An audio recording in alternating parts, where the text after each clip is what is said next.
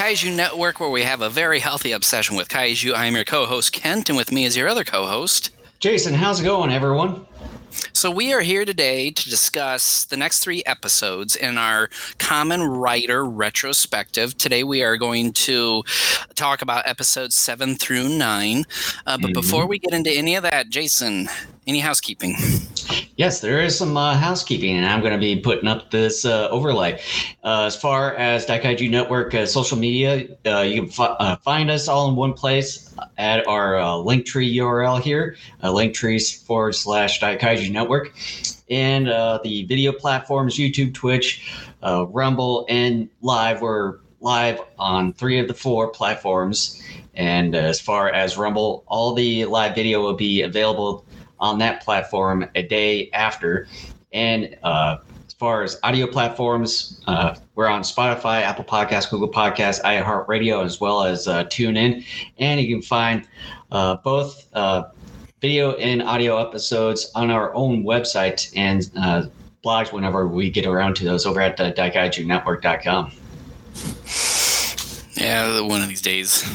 I have like an idea or two, I think, floating around there. I just haven't done it. But anyway, one of the things I wanted to ask Jason, and I wanted to ask him early in the show because I'm afraid I'm actually going to forget about it at the end of the show, because it is a question that's maybe a bit more appropriate after you've done some discussion of what we're about to do today, which is another block of Kamen Rider episodes. But then I started thinking, I think it is to some degree an appropriate question even to begin with, considering he's already seen all of Spectre Man.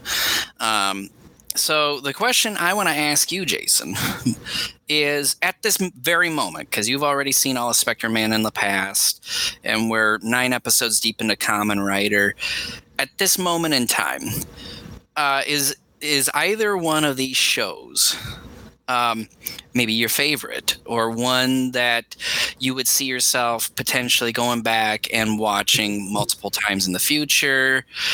Is there one that you have a particular preference for? I'm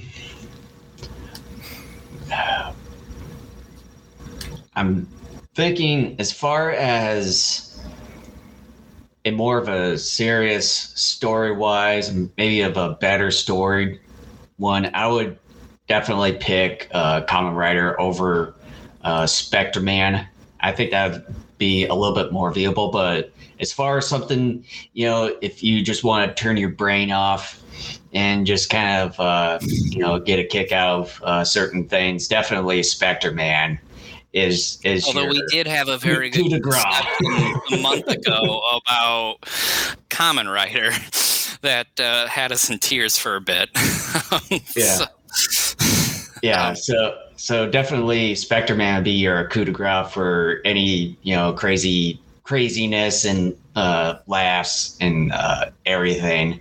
And but as far as the villains and everything, Spectre Man, because I'd say Dr. Gory, they have a little bit more of a backstory to him rather than Shocker, although they were kind of slowly getting there with Shocker and everything. But I know from a couple episodes ago that we tend to know that as far as Shocker goes, that it has a little bit of a history or sort of a tie-in to the whole Nazi regime from many years ago. A little bit today. Yeah, definitely with the first episode for that matter. But I would say there's both sides as far as which one is better. But I would say as far as the overall aspect of a show, including a lot of the story, the characters, villains, visual effects or practical effects, I would say Kamen Rider at this point in time. For me, I would at this point say Kamen Rider as well. And unlike you, I haven't seen an entire series of either one of these shows. So I'm coming at both of them with fresh eyes at this time. I had high hopes, though, with Spectre Man, because you would periodically bring it up over the last odd number of years. And as we've gotten further into it, I'm like, I think I would disagree with you in the fact that Kamen Rider isn't quite as nuts as Spectre Man. I would say overall, yes, from beginning to end, Spectre Man is more nuts, but Kamen Rider certainly has it's some of its ridiculous moments as well, and we're going to talk about some of those just in this block of episodes we're going to discuss today. Spectre Man, I would say Kamen Rider to some degree, yeah, maybe does take itself a bit more seriously than Spectre Man, but and as far as a better story comparing the two, I would say Kamen Rider.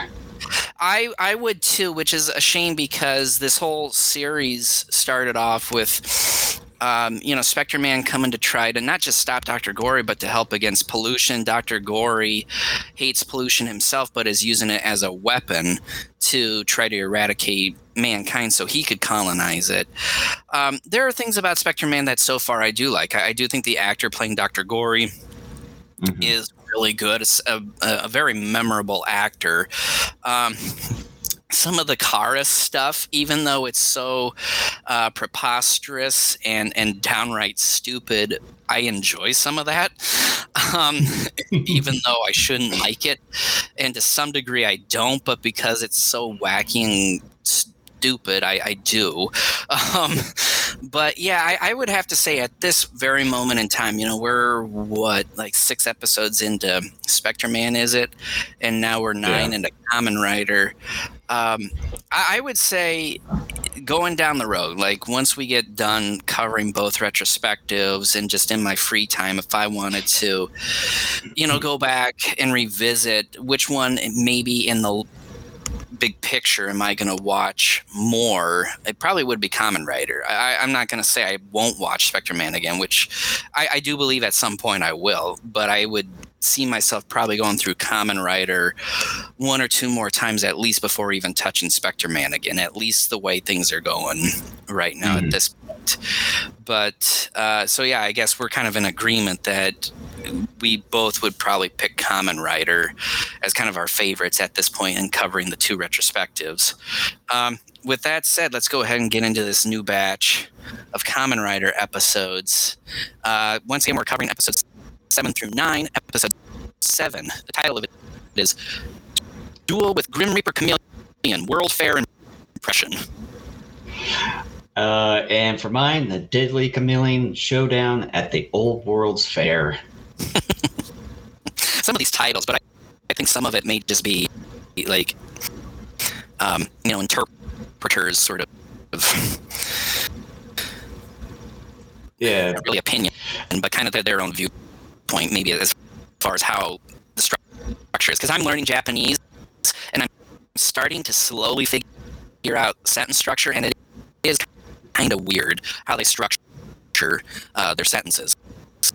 So yeah, and speaking of which, since you're talking about learning some Japanese, I know I've gone through the whole Rosetta Stone. I've done a little bit of Duolingo. I've got a few books, like workbooks, coming in sometime this week, just to kind of do a little bit more learning and then the actual writing and all that stuff too. So hopefully, do a little bit of that. Before I even got the Rosetta Stone for my wife for Christmas here about 6 years ago, I picked up oh yeah, I do have it up here still. You can't really see it, but I have this audio series with some workbooks and stuff where it not only teaches you how to speak, but to read and write. And then obviously I got Rosetta Stone, and then I've picked up a few books too on how to read and write it as well, including kanji, the katakana and hiragana. I just actually, about a week and a half ago, bought some flashcards.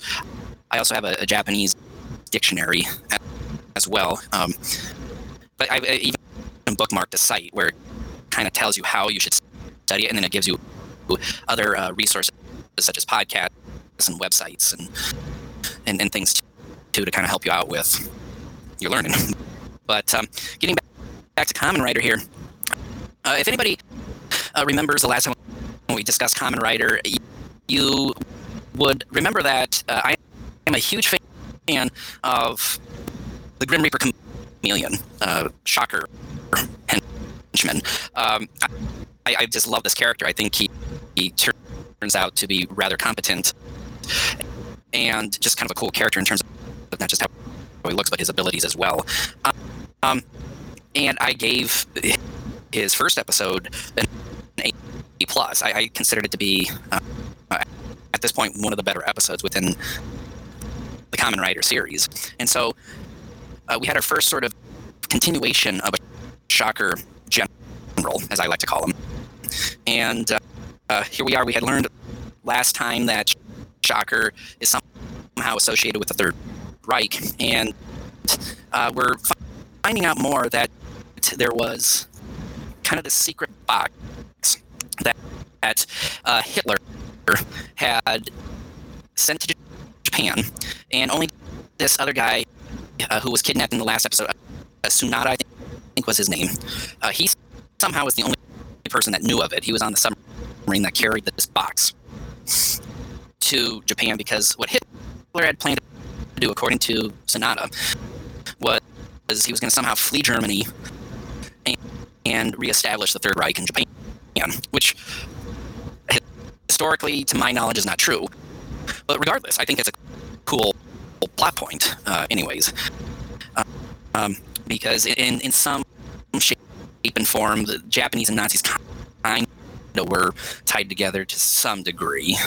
But yeah, we get this episode where it's about this mysterious box, and sadly, to kind of jump towards the end, we never find out what is in this box, because this box was hidden in a Nazi coffin, like buried in the most obvious spot.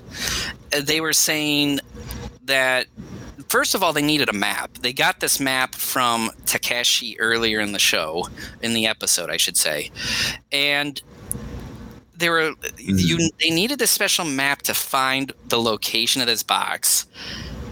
And the box is buried in a coffin, and what is marking this spot is a cross. Yeah, it's like, and they made it's like a cross. Yeah, a cross out of middle of nowhere. Well, and it's like, why hasn't someone else, like grave robbers or just someone who just is sick and twisted, maybe wanted to dig up someone and steal like any jewelry or belongings, like? They made it seem like it was so mysterious and difficult to find this. And it's like, it's right there, this white cross that's like maybe 4 feet tall. But then, too, what we find out is we never find out what is in that box, because Kamen Rider said he destroyed the what was in it because it was too dangerous for anyone to mess with.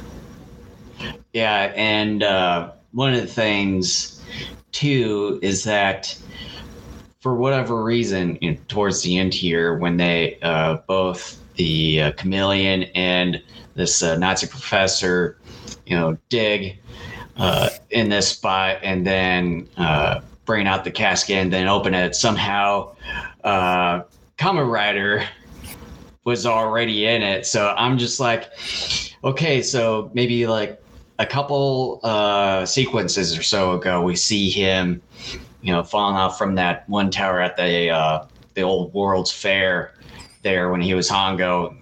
Sort of, I think he was paralyzed by this some sort of paralyzing mesh or something, falls off, but then he luckily transforms into Kamen Rider to avoid, being flat.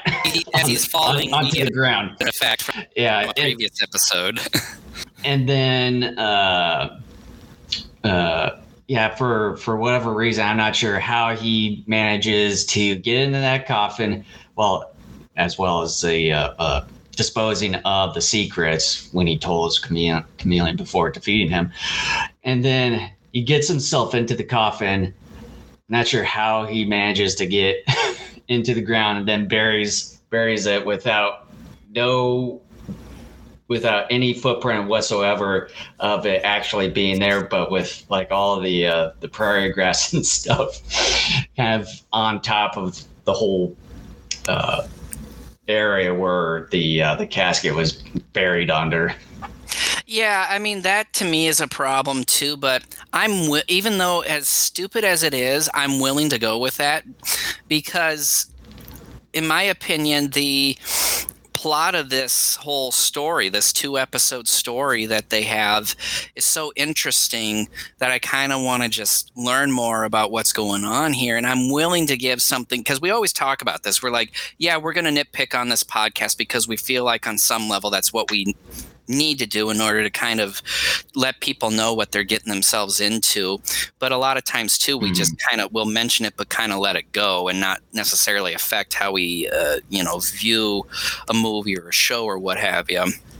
But for me, it didn't bother me as much as it did you. But like I said, the thing that bugged me the most is because this was such a huge plan to not just like, what was it, 16, 20 some odd, like 20 some odd years or whatever after the end of the war, that Hitler, before, he ended up killing himself, was going to rebuild the Third Reich in Japan. And now Shocker, which I'm assuming are remnants of that Third Reich, they're wanting this document or whatever was in this box to maybe rebuild the Third Reich themselves. But we never find out. And to me, they did such an incredible job of bringing in an interesting story that had me hooked. Because if you remember when we first started this retrospective, I was telling you, the little bird or eagle that they had where the head shocker individual is talking through. I'm like, that reminds me of like Nazi symbolism. And we're finding out that that's probably what it is. These guys are probably remnants of the Nazis. And so they were going there. And they had this incredible story built up. And it's like, oh, like Nazis. We're getting the Nazis trying to come back. But then on top of that, too, there's a secret box with whatever it is in it that's supposed to really help Shocker finally build like an army or whatever and get followers and all that to take over the world. And we never find out, they raise the stakes. Like the stakes are very high that if they get to this container, whatever is in it is going to ultimately like give them the upper hand mightily. Yeah. But then we never find out what's in it. We, the audience, are never shown nor told what was in it. And to me, that's, it's almost the equivalent of doing something like watching Rocky 4. Rocky and Drago are going to duke it out at the end of the movie. But then what they do is they don't show you the fight. And then they cut to the end where like maybe Rocky's heading back to the locker room and there's talk of them saying like he won or whatever. Like they don't show you what you really came to see. And, that's what ticks me off the most about what they did here with this particular episode, because they raised the stakes so much, because this was going to be something that was going to put like really help Shocker, and we never find out. Like I'm okay with Kamen Rider destroying it, but it would have been nice to see it or what have you. Maybe there'd be a big tussle where the stakes are raised even a little bit more, like in the final fight. But then Kamen Rider ultimately pulls through in the fight, maybe takes whatever contents were in there back from Chameleon and then destroys it. Because that would be the way to do it. And then also right at the end of the episode here, where Hongo goes out to walk, Ruriko is asking where is Ruriko? My bad, Hongo, where is Hongo and everything. But then we see Hongo walking outside, and then he comes by these two puppies and everything, and I'm just like, is there really a point to this? Is there like? I'm glad you brought that up because I brought it up too. Is there some kind of like some behind meaning, some sort of thing to this, or I'm maybe sort of thinking a little bit too hard at this, and maybe it's just some sort of random thing added to the episode. I wrote that in my notes too, because I'm like, there's no point in just showing him just randomly finding these two puppies. And the only thing I could think of, and this is going to sound ridiculous, but I think there might be. I think I might know where you're going. Is that they're basically saying, look, this guy's a good guy. He's your hero of the series because guess what? He will take the puppies and take care of them instead of kicking them.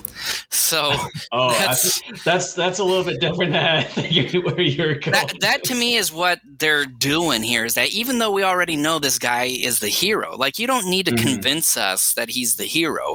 But my thinking is that, not only maybe did they need to fill in an extra minute or two for runtime, which they could have done more of the final battle and done more, by the way, with the story, like with the contents of the box, if that was a problem.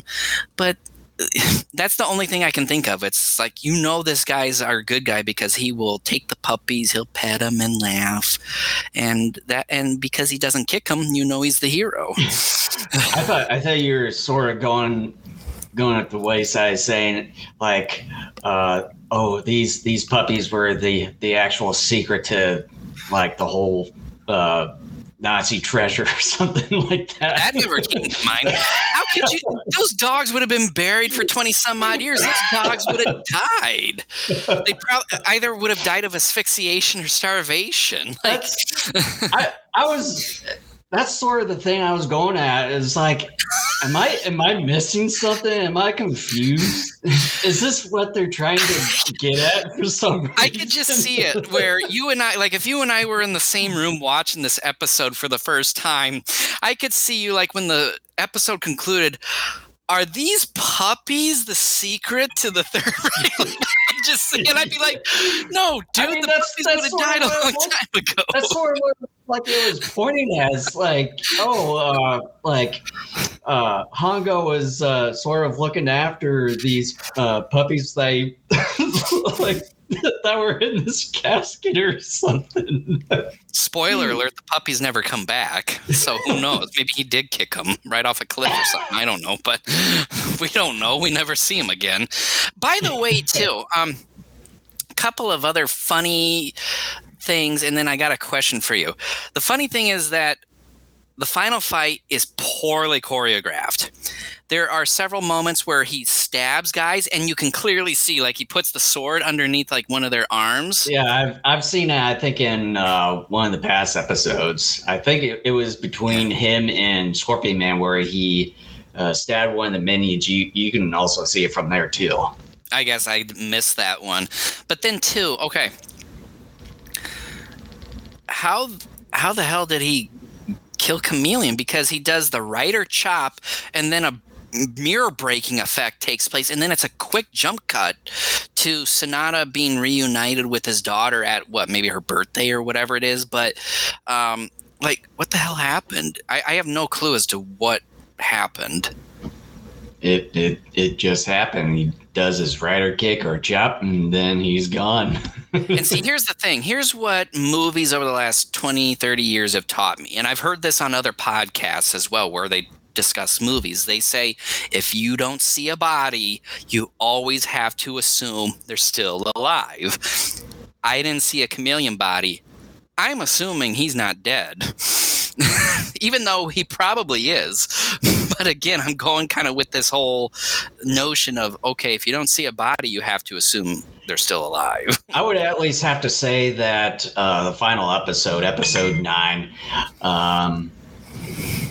we do sort of get to see that, and then the preview for the next episode. That episode 9 is something else. We'll get to that. But this was something else too. Yeah, and then I want to ask you, what did you think of the Rider Death Pit version 2 in this one compared Rider to Death? Oh. Yeah, right at the very beginning of the episode compared to was it episode 5, I believe. This one was dull. I mean, like this. Look, the other one was really stupid because I think that's the one where we lost the cheese from our cracker on. Was we were talking about how that's a weird way to put it. Well, I'm trying to put it nicely without using a bunch of swear words, but like I think that's the episode, isn't it, where you and I just lost our spadoinkles and we're like, he turns into Kamen Rider because wind from the blast, the bomb, like turns the turbine on his belt that then turns him into Kamen Rider within half a second or less before the explosion actually gets to hit. I don't want to recap all that because it's a lot, but it was so stupid that at the same time I loved it. Again, like it's just, but this one was dull because, again, he's just trying to hold off and then basically is saying, well, if you kill me, you don't know where this map is. Yeah. So, and then the other thing too is that, when they open or both Chameleon and then the Nazi professor realized that this iron box that they had was nothing but a fake, and then it's like, oh, let's release Kamen Rider from this pit and we'll interrogate him. Well, that was sort of a dumb idea where he just basically, punches the Shocker minions in the face and all that stuff, and then escapes. Well, here's along with Yumi's dad there. I wrote it in one of the episodes we're going to discuss here. I don't know. I can't remember if it was the next one or the last one, but I'm just going to bring it up here. Shocker, in some ways, is a pretty terrible organization because Hongo finds them all the time. I mean, that's not really... He's able to get in without trouble. I mean, I'm not really surprised at this point with all these tokusatsu shows where the main antagonists are usually sort of dumb in certain ways. Well, yeah. I mean, he just waltzes in there. They don't have guards. They don't change up location of hideouts. They don't have traps. There's nothing. He just waltzes in every single time. Every time he's like... And even Tachibana in the next episode, he just sort of basically waltzes right in, although he was manhandled by the minions there of Shocker. Yeah, but then he just he just easily frees himself and all that. But we'll talk about that here in a few minutes. Yeah, this whole grouping of episodes are really unique. I guess that's a nice way of putting it. But yeah, I mean, the final battle in and of itself was kind of fun to watch, despite some of the bad choreography. The funny chameleon tongue effect through like an empty chameleon mask was kind of goofy, but interesting. But, I mean... I'm kind of more disappointed by this episode because the last one was so good and it built up to something so spectacular, and the payoff just isn't there. Yeah. So, I mean, I guess we could even go into final thoughts, really, if you're ready for that.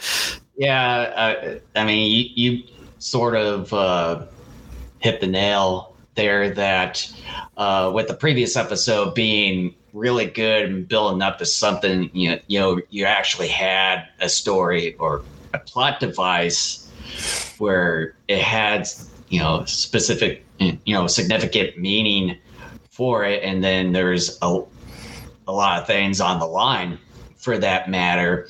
And episode 7, it was still built enough on that, but just towards the end, like what we've discussed, that we never get to know what this hidden Nazi secret is. And then mysteriously, Chameleon gets defeated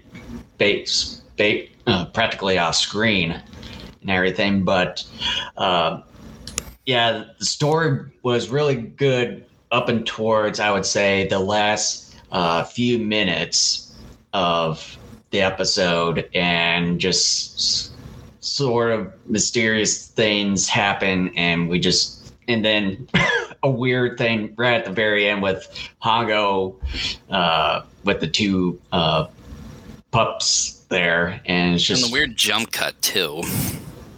Yeah, it's just really weird. So I would give episode 7 of Kamen Rider a B plus. All right, so here are my final thoughts. The plot point of Shocker looking for this mysterious box that contains the contents for Hitler to rebuild his Third Reich in Japan was a very interesting plot point that I do wish the episode would have expanded upon. And I'm talking slower because we've had issues, I guess, where because of Restream, it cuts me out sometimes when I do my final thoughts.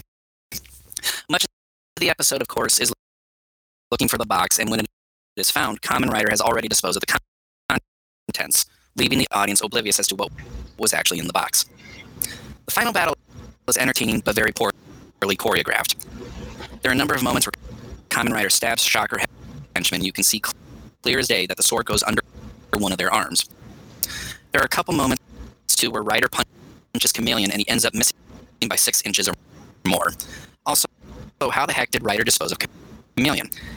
He performs the Rider chop, and then something resembling a broken mirror shatters, and the episode quickly jumps to Yumi's birthday party near the end. Also, Takeshi happening upon 2 random puppies and taking them is really random, and an old trope of showing that he is indeed the hero of the series. It's pretty silly. The episode is not as good as the last one and had potential to be better. Instead, the writers chose to make the story about a MacGuffin, and the production team put together a fairly sloppy end fight scene with plenty of human skin showing from the chameleon costume. Still fun, but quite a letdown, and I gave it a B. And, alright, moving on to episode 8, titled Strangeness. B-Woman. And for me, the creepy wasp woman. Okay, I'm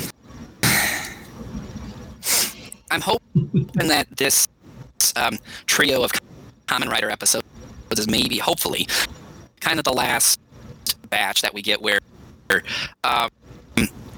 there's just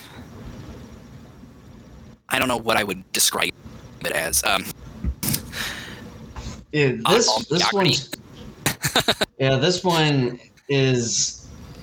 one was a bit odd to me, to say the least. You know, you had right at the very beginning of this episode, you had this father along with his daughter there in this apartment, and his daughter accidentally steps on his glasses, and then they go in. He buys a new pair, and apparently, when people go to buy glasses or sunglasses, that these lenses get basically control your mind.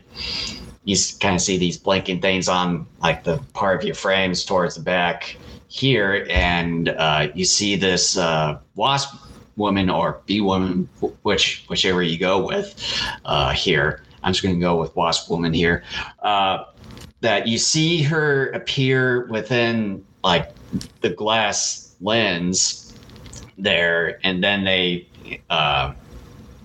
just walk randomly right up to this abandoned building here where they have all these people captured due to these glasses controlling their mind and then forcing them to walk to this abandoned building. And then like for whatever reason that they have them go through toxic gas to see who survives in order to become their minion. I mean, you would think, when you say toxic gas, I mean, you're going to know that I would say 99.999% chance that everyone who gets into the inhales some kind of toxic gas would probably die.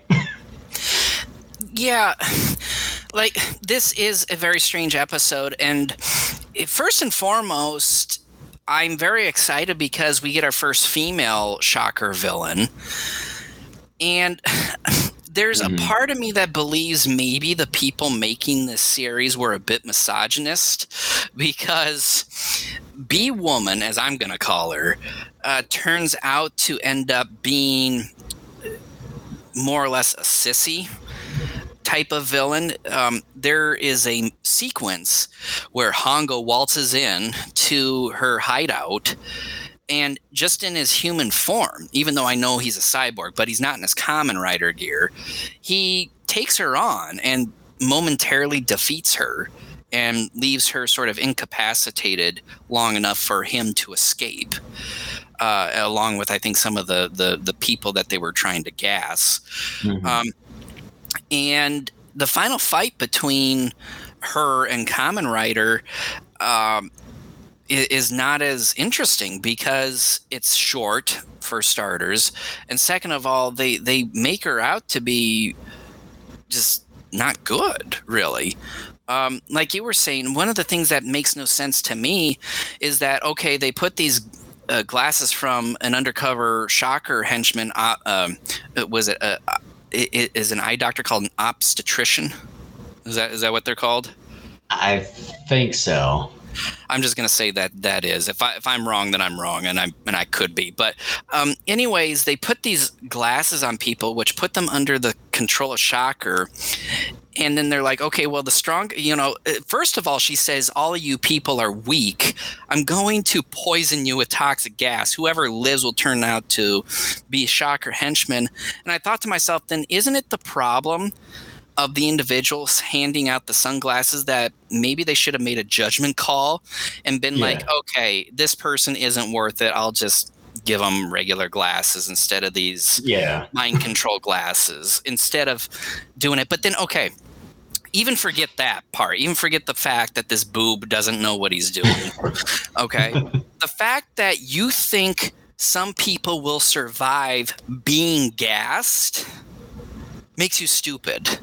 Okay, that's just like, I am going to have you all drink DDT, and whichever one of you lives, you're gonna end up being my new Teenage Mutant Ninja Turtle henchman or something like that. Like, foot soldier, something like that. Like something like that. But it's like, okay, do you honestly believe anyone who drinks DDT is going to survive that? Like, it's just not going to happen.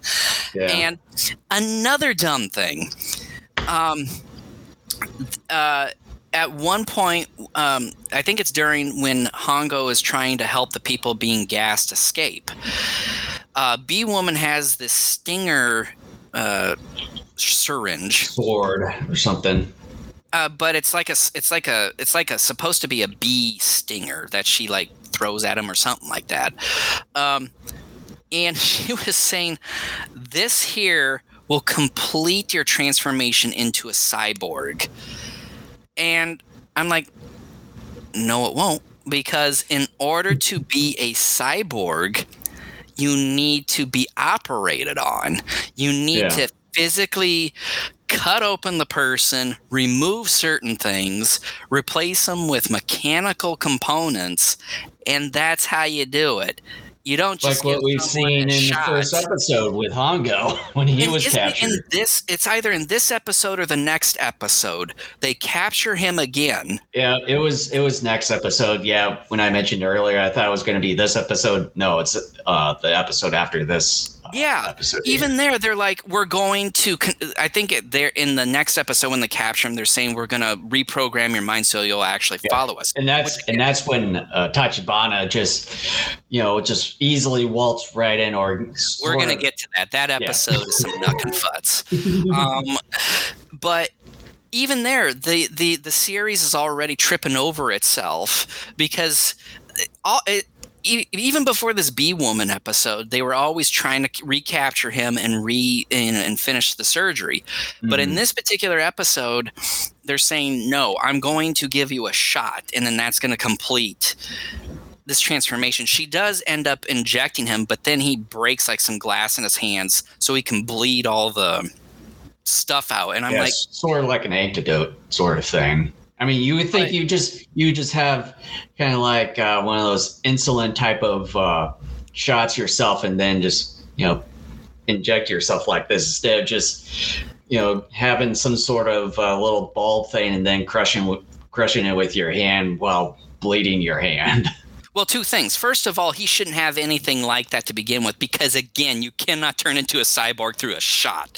Second of all, I thought it was just some random glass he had, and he broke it to cut himself so he could bleed out. I sort of thought the same thing, too, with that. But then, I had something in my mind, but now it's starting to leave me at the moment.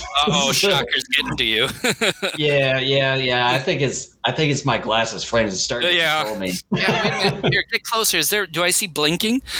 Uh-oh. In trouble. Uh-oh, SpaghettiOs.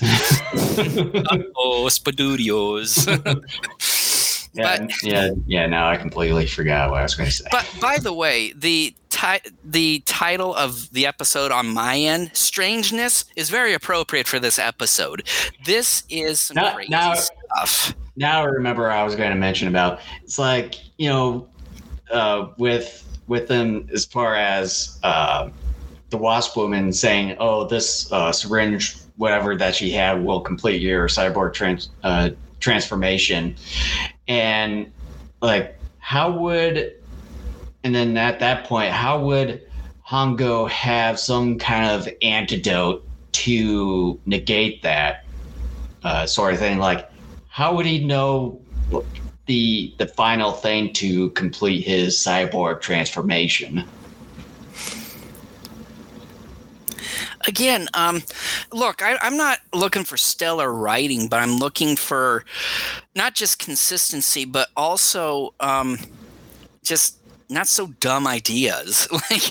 I mean, okay, I guess maybe I could go with a shot that turns you into a cyborg if the series coming out of the gate had established that, even though it's really dumb. But if this was a series that set up certain rules in its own universe to where that could happen, then sure, I would go along with it. But those weren't rules that they set up.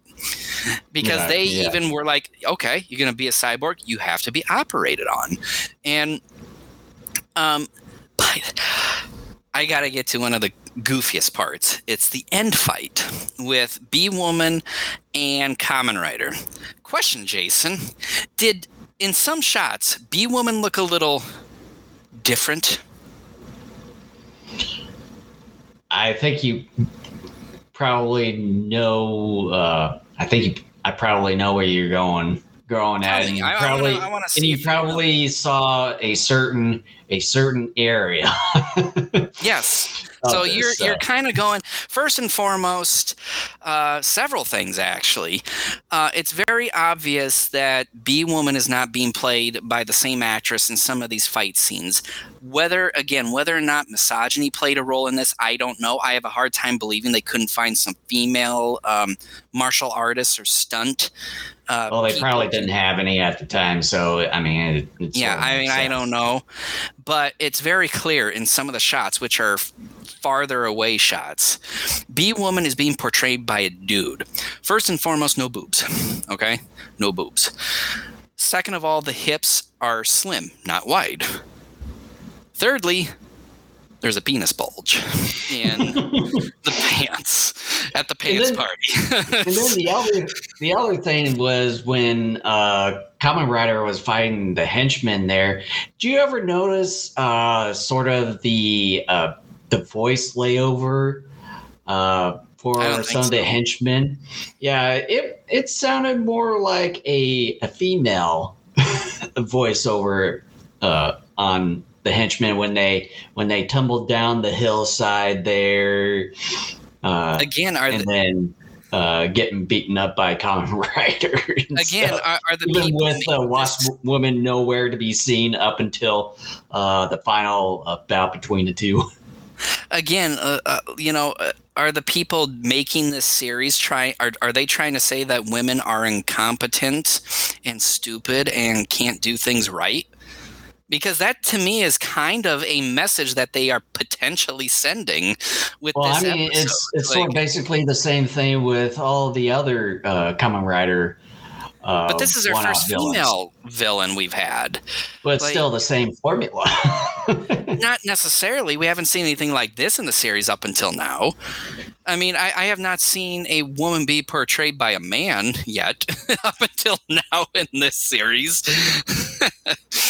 As far as the formula, like the formula of one-off villains for the Kamen Rider episodes, I mean, it's nothing new. No, but see, that's not my problem. My problem is that they made this particular one-off villain, who just happens to be a woman, they made her out to be weak because, again, Hongo temporarily, just in his human form, took her out earlier in the episode. And then they had a very short end fight between her and Kamen Rider. And in some of those sequences, again, the far shots, this character is being portrayed by a man. And she's quickly disposed of. And they make her out to be dumb too, and I don't know if they knew they were being dumb, but her whole plan of, I'm going to gas you, and anybody who survives is going to be a new Shocker henchman, and I'm going to give you a shot that's going to finish off your transformation of turning into a cyborg. It's all dumb, and it's all being done by a female Shocker general. And I really do wonder if this was intentional, because I was so excited because, like I said, first off, we got our first female villain, and we got it, like a B, because I'm like, okay, a B character. There's a lot you could do with that. And they don't even capitalize on the fact that this is a B villain, in which you could do all sorts of things with stingers and other things that Bs and stuff can do. They completely they didn't care or whatever. Like, it was an interesting episode, but I would argue probably the worst so far. Because, again, there's just a lot of stupidity running through this episode. The writing's terrible. The fighting isn't all that interesting. And again, I think there could be some misogynistic undertones here. I mean, it's just, I can't help but to look at this episode and being like, you squandered an incredible opportunity here. And it's just, it's a bad episode. Oh, I'm just not going to quite get into that sort of specific thing, because, I mean, it's a product of its time and everything. Yeah, I know, but that doesn't make it right, though, either. But anyways, should we just sort of round up this particular episode? I want to get to this final episode, in which I could not believe they were doing some of the things they did in that final episode here. You want me to go first with the final thoughts? Yeah, why don't you go ahead? This is unequivocally the most ridiculous of the Kamen Rider episodes thus far. There are several up-close shots of people wearing glasses where you clearly see the camera crew. B-Woman's plot to gas people, assuming someone will live to be turned into new Shocker generals, is straight up dumb. If they are so concerned about weak people, then why not give the glasses to people who they deem to be worthy? Hongo's receiving an injection to make him fully cyborg makes no sense either. To make one a cyborg, actual operating needs to take place. So injection isn't going to accomplish that. Shocker's ability to have secret hideouts out here is where I have it, where people don't waltz in, like Hongo seems to do nearly every episode, is making them look incompetent. It was also clear during some of the long shots that a man was actually playing as B-Woman. While I wouldn't expect anything less than silliness from a show like Kamen Rider, there are moments such as much of the episode where the silliness ends up being stupidity and a liability. There was so much more they could have done with a B-type villain, and they simply wasted it. I gave it a D-. Wow. So yeah, as far as this one goes, it's a bit of an odd episode here and there, and I mean, it's just a one-off. But yeah, as far as some of the reasonings and capturing some of these controlled people, including Ruriko, at that point, too, where they walk to this abandoned building. Then one of the reasons is just, gas them to see whoever survives, so that they can be the next Shocker henchman there, which is a bit of a sort of an odd thing to do when they had the ability to just capture people, and it's the same deal with Hongo and one of his friends in the early parts of the series, like a couple or so episodes ago, where they just capture people and turn them into cyborgs. That way, I don't know the reason why they're sort of doing it this way.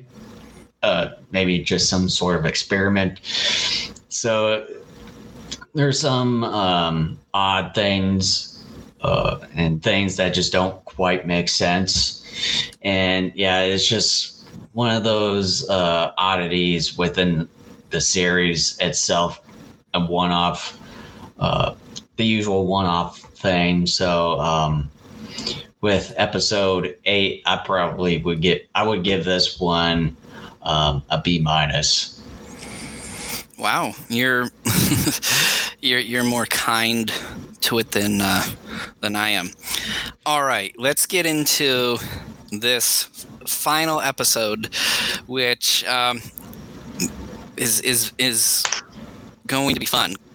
Titled "The Terrifying Cobra Man," or for me, the Monstrous Cobra Man. Which, interestingly enough, he's not very monstrous, which we'll talk about here in a second. Again, I want to reiterate how much I love Chameleon Man. A Cobra Man, I think he's going to give Chameleon Man a run for his money. I like the look of this villain. He's got some interesting powers, but at the same time, at least in this episode, because he will return for the next episode when we do that block of episodes here in like another month. He's kind of weakened and kind of comes off as a whiner, because what ends up happening at the beginning of this episode is the head individual at Shocker has someone make these fangs, these snake-like fangs for Cobra Man, and he inserts them. And what's supposed to happen is that, I think as he bites down or something, it's supposed to create this gas in one of his arms, similar to what we've seen in characters like Scorpion Man, and I think even Mantis Man, maybe even one or two other villains. He's got an arm that is very characteristic of the type of creature he is. So his right arm is an actual snake. It's a snake head. At the end, he can also stretch out his arm long distances like a snake and like choke people or what have you. But when he bites down on these fangs or whatever, it's supposed to create a deadly gas that comes out of this right snake arm. And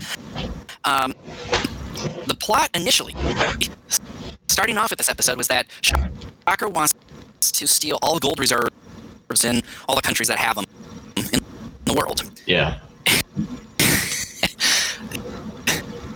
And during their first heist, Cobra Man and his goons are stopped by a German Shepherd. Cobra Man looks like a complete puss. He somehow loses his fangs, and then the rest of the episode ends up being about Cobra Man. Instead of going around trying to rob gold reserves, is looking for his lost fangs. It turns out to be a lost and found episode, so to speak. Yeah.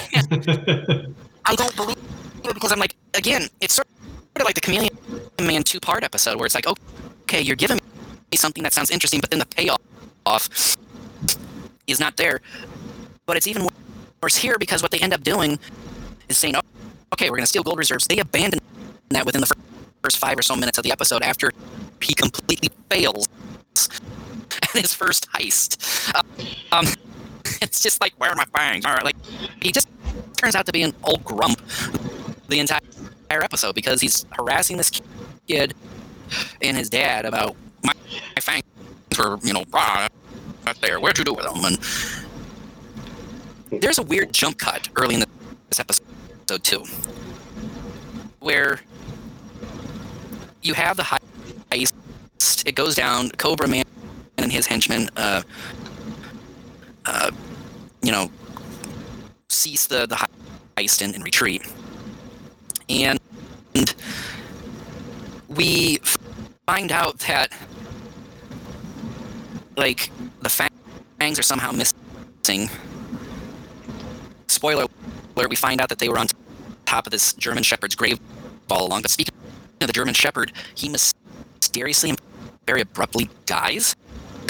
Yeah, that was the one thing I wanted to point out is that, we do get to see the fangs getting dropped within that safe area where he was about to rob the gold reserves and everything there, and then we see the German Shepherd come in and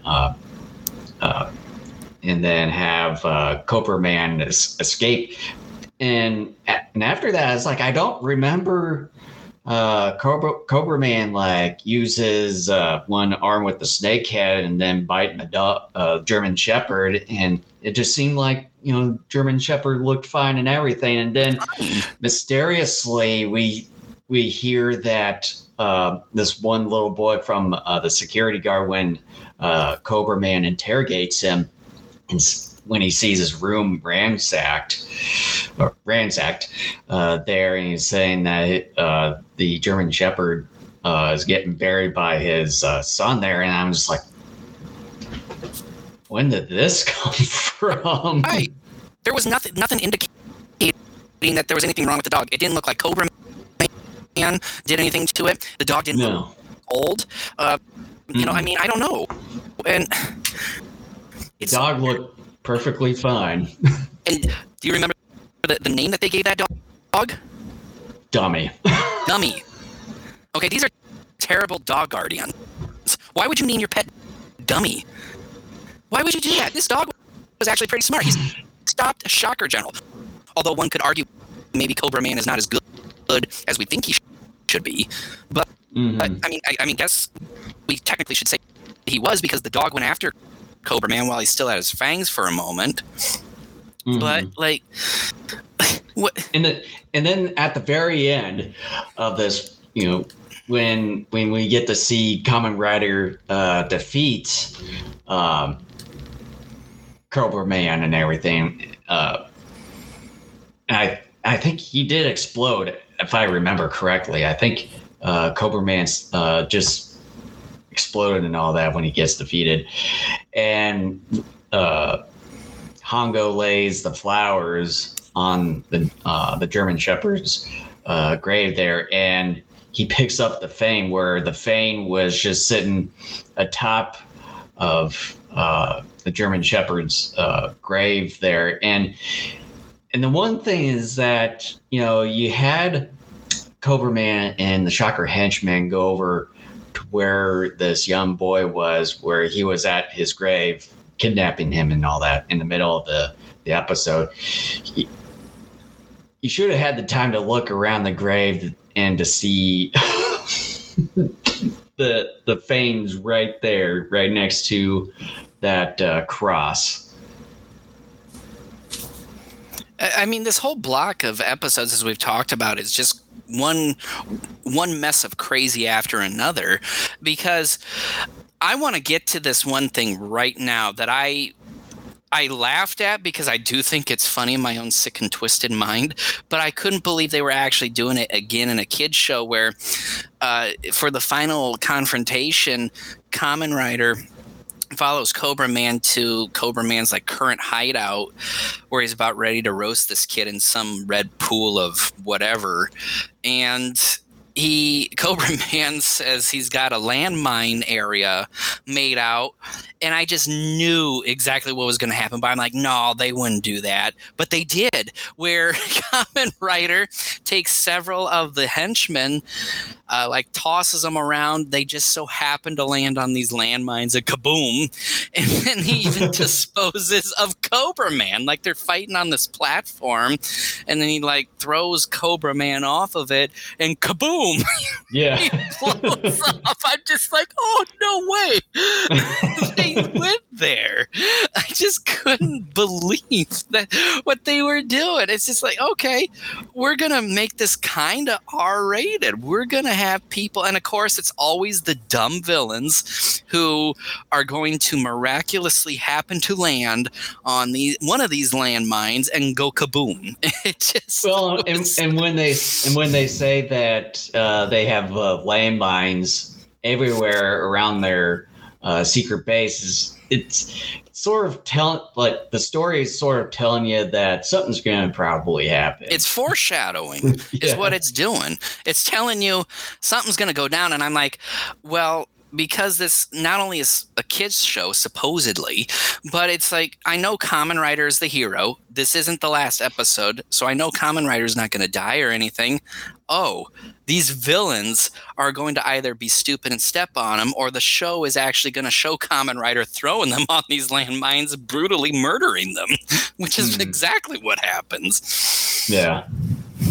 Yeah, and again, more bad fight choreography. I mean, again, this whole block of episodes, the fight choreography, while still entertaining enough, just isn't good. Yeah, and then I just wanted to touch upon this now, and I know you probably had some thoughts about it too. Is when Kamen Rider gets captured and then put into the same sort of table to complete the transformation there, and all of a sudden you had Tachibana just come waltzing in. Oh yeah, and everything. So. And yeah, and then I forgot about that. Then he gets his he beats the crap out of like the henchmen and everything. Yeah, it makes the Shocker henchman once again look incompetent, because here's this everyday guy who is supposed to be a motorcycle coach for Hongo starting off this series. He somehow finds the Shocker hideout.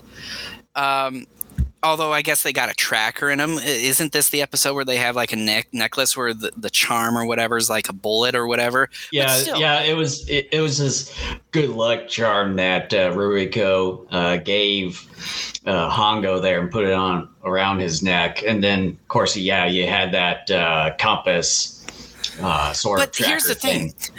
Because as villains, you would want a secret hideout or some hideout that is heavily guarded or armed or something. Shocker, the way it seems to me, is trying to actually hide.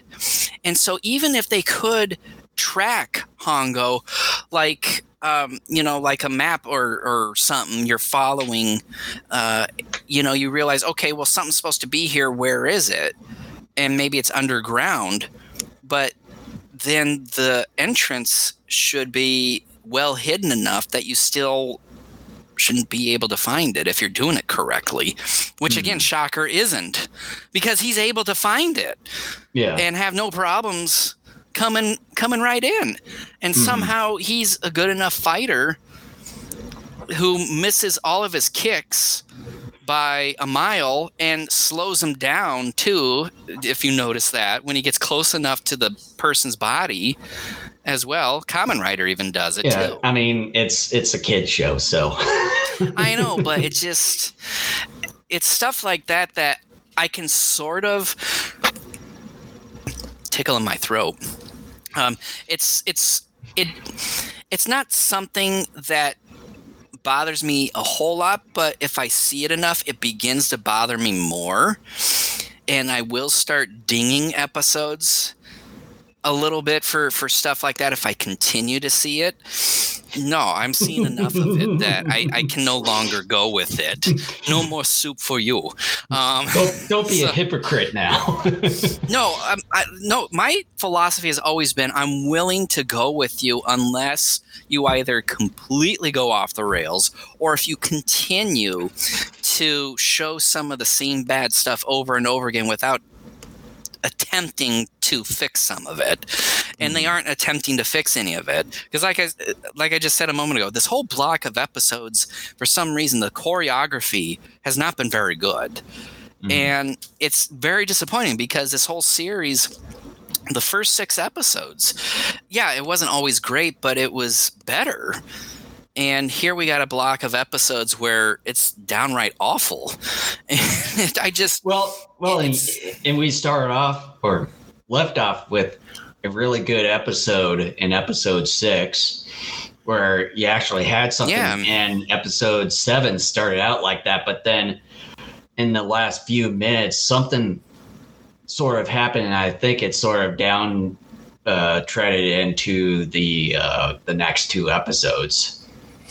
Yeah, I mean, I don't know. I mean, I understand sometimes when you have a TV series, especially one that spans for as many episodes, if not longer, like Kamen Rider, 90 some odd episodes.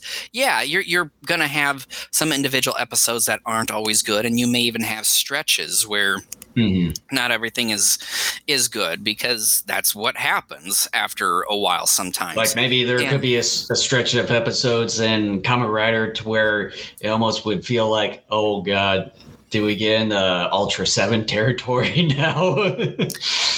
This, in some ways, I will say this, in terms of quality control, Kamen Rider is awful compared to Ultra 7. However, Kamen Rider, I think, is more enjoyable to watch than Ultra 7. I will say that. I would rather watch Kamen Rider many more times than Ultra 7, despite the fact Kamen Rider doesn't do a good job of hiding their actors', skin, and, the quality of some of the costumes is pretty questionable and at times too. But anyway, I just hope that maybe this is the last we're seeing of it. It's going to be interesting because, like we had said earlier, Cobra Man is coming back somehow after being blown up in the next Spoiler episode. alerts in the previews. I want to see how they bring him back. To me, that's probably the more interesting aspect of that story, and I bet it's something so ludicrous that I don't think you and I could even come up with a. I'm predicting that we're not going to get anything, and that he just appears without any backstory. Yeah. Yeah. Like, send Cobra Man and boom, like the camera, zooms in on him and he's right there. Like, like we're going to take the little blown up pieces of Cobra Man. Yeah, without it into this magical machine that will put them all together and abracadabra. Like, I'm predicting that there's not going to be a backstory. It's like, no. I liked Cobra Man out of the previous incarnations of other villains, and well, and that's the thing. Like, I'm complaining that we're probably not going to get a good reason, but at the same time, I don't expect a good reason because I know what this show is. Because it's a kid show. Well, not just that, but this is one of those kid shows where it doesn't give two shits what you think. I mean, and what your expectations are. It's like Spectre-Man. I mean, it knows what it's doing, but it just gives no shit whatsoever. Yeah, I know. And on some level, I like that. I like the fact that it's telling me, hey, go screw yourself, because you're not going to get that. Like, there's a part of me that enjoys that, because like we talked about with Ultra 7, we were like, okay, you tried something serious, and most of that series was serious in its approach, and we were saying this just isn't working. Go back to being like Ultraman, being your silly hokey self, and just accept that you are who you are. You are a goofy superhero that fights aliens and monsters. Like, just accept it and embrace it. And this is accepting it. Yeah. Even though at times this one is headache-inducing because of some of the things it pulls, but at the same time, I'm always reminding myself, well, this show told you pretty early on, we know we're crazy, and we're not going to try to make any sense out of a lot of this stuff. Yeah. And then to like with these last two episodes, it seems like it's kind of going at some sort of crisis, like what Ultra 7 was experiencing, as far as trying to find an identity at the point. To me, it seemed like it was, in my opinion, it seems like it was trying to be serious in a way, but then like it just ends up in sort of a weird outcome here and there. I disagree with you. I think Kamen Rider is not having an identity crisis like Ultra 7 has. Kamen Rider knows what it is. It's just that the execution, like, again, beating this thing like a dead horse, like the choreography is bad. That can easily be fixed. And some of the ideas, like the whole beam woman and the gassing and stuff like that, yeah, that's very stupid. And in fact, it's so stupid that the series had.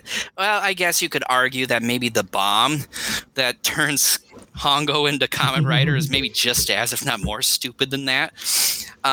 You know what? Screw it.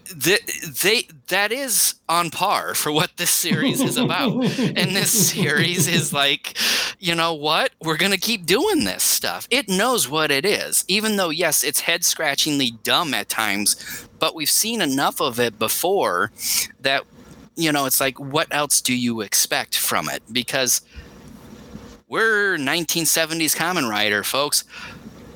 We don't care about this. We're just going to do whatever the hell we want. Like, and you know what? They have. They absolutely have. This block of episodes has proven that. Oh, yeah. But then you had certain episodes where you had a really great story and going somewhere. And then have the last couple of episodes and then the last few episodes of episode 7 where it just seemed like, what is going on here? Well, and the more I've thought about that first Chameleon Man episode, I think is an outlier. That actually probably, we should say, does not fit with Kamen Rider because it was a very well written story. Let's face it. Let's be honest here. Out of the 9 episodes we've seen so far, that probably is the only really well written story out of the batch, and maybe one of the best well-written ones out of the entire series when we're done. And that's probably the outlier, that the standard for this series is going to just be like, okay, stingers, or should I just say syringes, will turn you cyborg. Bombs can turn you into your superhuman cyborg self. People can survive toxic gas. Some can anyways. Dogs mysteriously die for no reason. A Cobra Man ends up being a really big puss, and the Shocker leader doesn't care that he's not doing his job of stealing, you know, more gold reserves. And then he had some kind of chameleon lizard somehow dying screen without any particular reason. And they are telling us to go screw ourselves when we're wondering what's the secret contents for rebuilding the Third Reich in Japan. What else? Tachibana is able to find the Shocker hideout and magically kick ass. I mean, we can go on and on and on. And that first Chameleon Man episode, I think, is an outlier. I think we're going to find out as we continue on with this series. That was one of the rare, if not only, episode that the writers actually had something and they did it well. Whereas most of the time it's like, whatever. And I'm fine with that. I've always said I love a lot of this kooky stuff. But, like, it's the opposite of what happened with us with Ultra 7.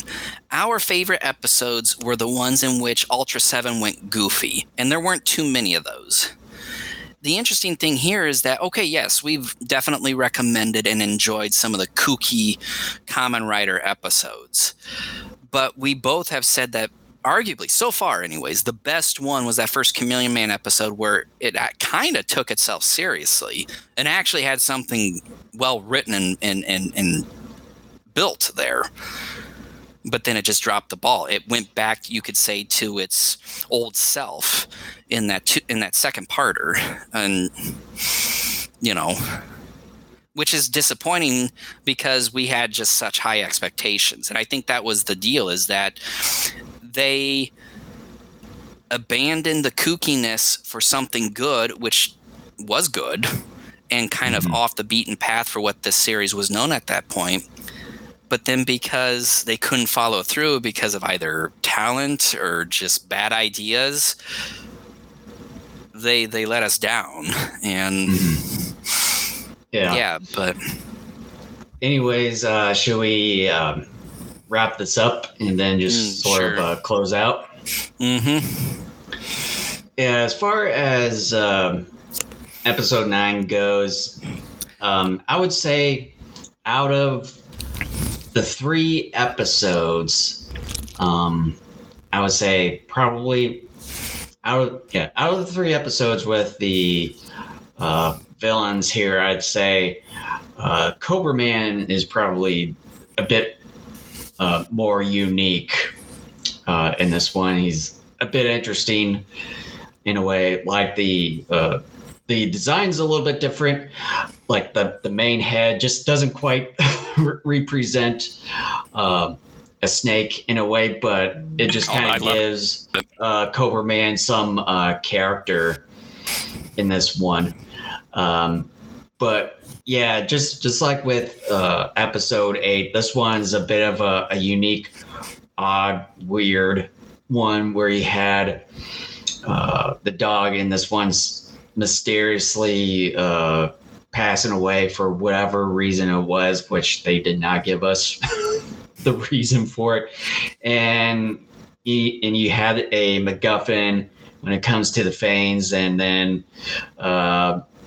Cobra Man just being, kind of the dumb one in the room, just trying to find where the Fanes are. So he interrogates this security guard and then kidnaps this little boy who's the son of this security guard, and things like that. And then he had just weird things happening with exploding henchmen as well as Cobra Man at the very end. Tachibana just waltzing right in, beating a lot of the henchmen too. So it's a really crazy episode. And then we're not going to see the last of Cobra Man after this. So with episode 9, I would at least give this one a B. All right. What in the world is going on with this episode? What starts out as Shocker planning to steal the world's gold reserves turns into an episode where Cobra Man is threatening a kid because he lost his fangs in the first gold heist attempt, where the kid's dog, who's named Dummy for some awful reason, thwarts Cobra Man's attempt to steal the gold. Then there's some weird cut that feels like footage is missing, because we find out Cobra Man's fangs are missing and the dog has quickly and mysteriously died for some unknown reason. The fight choreography once again is pretty bad. Too many kicks are slowed down and not even coming close to making it appear they're coming into contact with their target. Not to mention, we have numerous villains, including Cobra Man, fall prey to his own landmine field. People are being blown up by landmines in a show made for kids. But don't worry, folks. Cobra Man will be back in next week's episode when he's revived. With that said, I do like the design and execution, not his actual execution, of Cobra Man. This is a villain that comes off relatively competent, minus his obsession with tracking his fangs. His snake arm and poison gas when he has the fangs make him deadly and a worthy adversary for Kamen Rider. Alas, though, the Rider kick is the main reason why Cobra Man ultimately goes down. This is becoming predictable. A decent episode that becomes preposterous very fast with some poor choreography, a weird jump cut moment, and people being blown up by landmines. I gave it a C. Wow. I thought you were going to give it a little bit of a higher grade. It's just knuck and futz. I mean, like I said, again, the thing that bugs me the most about this episode, well, several things. Again, the fight choreography is not good. The fact that the story turns into a lost and found episode when it was supposed to be something different. And just this weird jump cut of just like the dog mysteriously dying and stuff like that. Like it seemed like no significant amount of time had passed. It just was a weird jump scene, and it did feel like a couple minutes or so of footage is gone.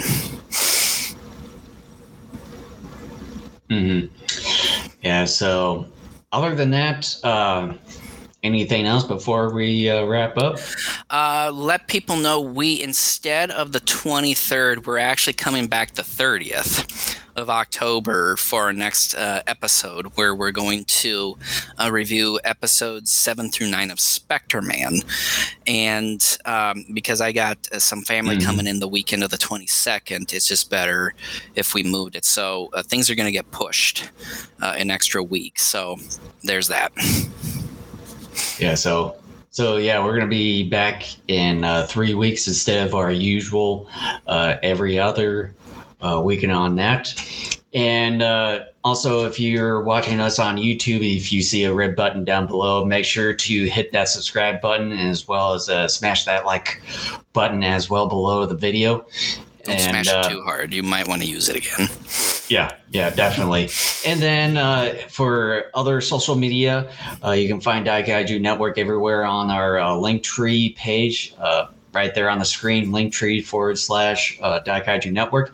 And we're streaming live on the following video platforms. 3 out of 4 we're streaming live, YouTube, Twitch, and Facebook Live. And the episode will be transferred over to Rumble a day later.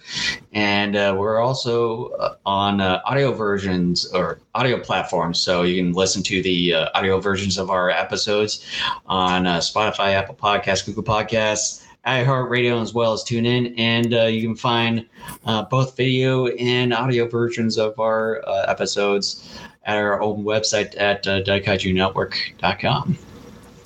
And with that, thank you so much for listening or watching, and we'll be back in a few weeks where we continue our retrospective on Spectre Man. All right, we'll catch you guys in 3 weeks.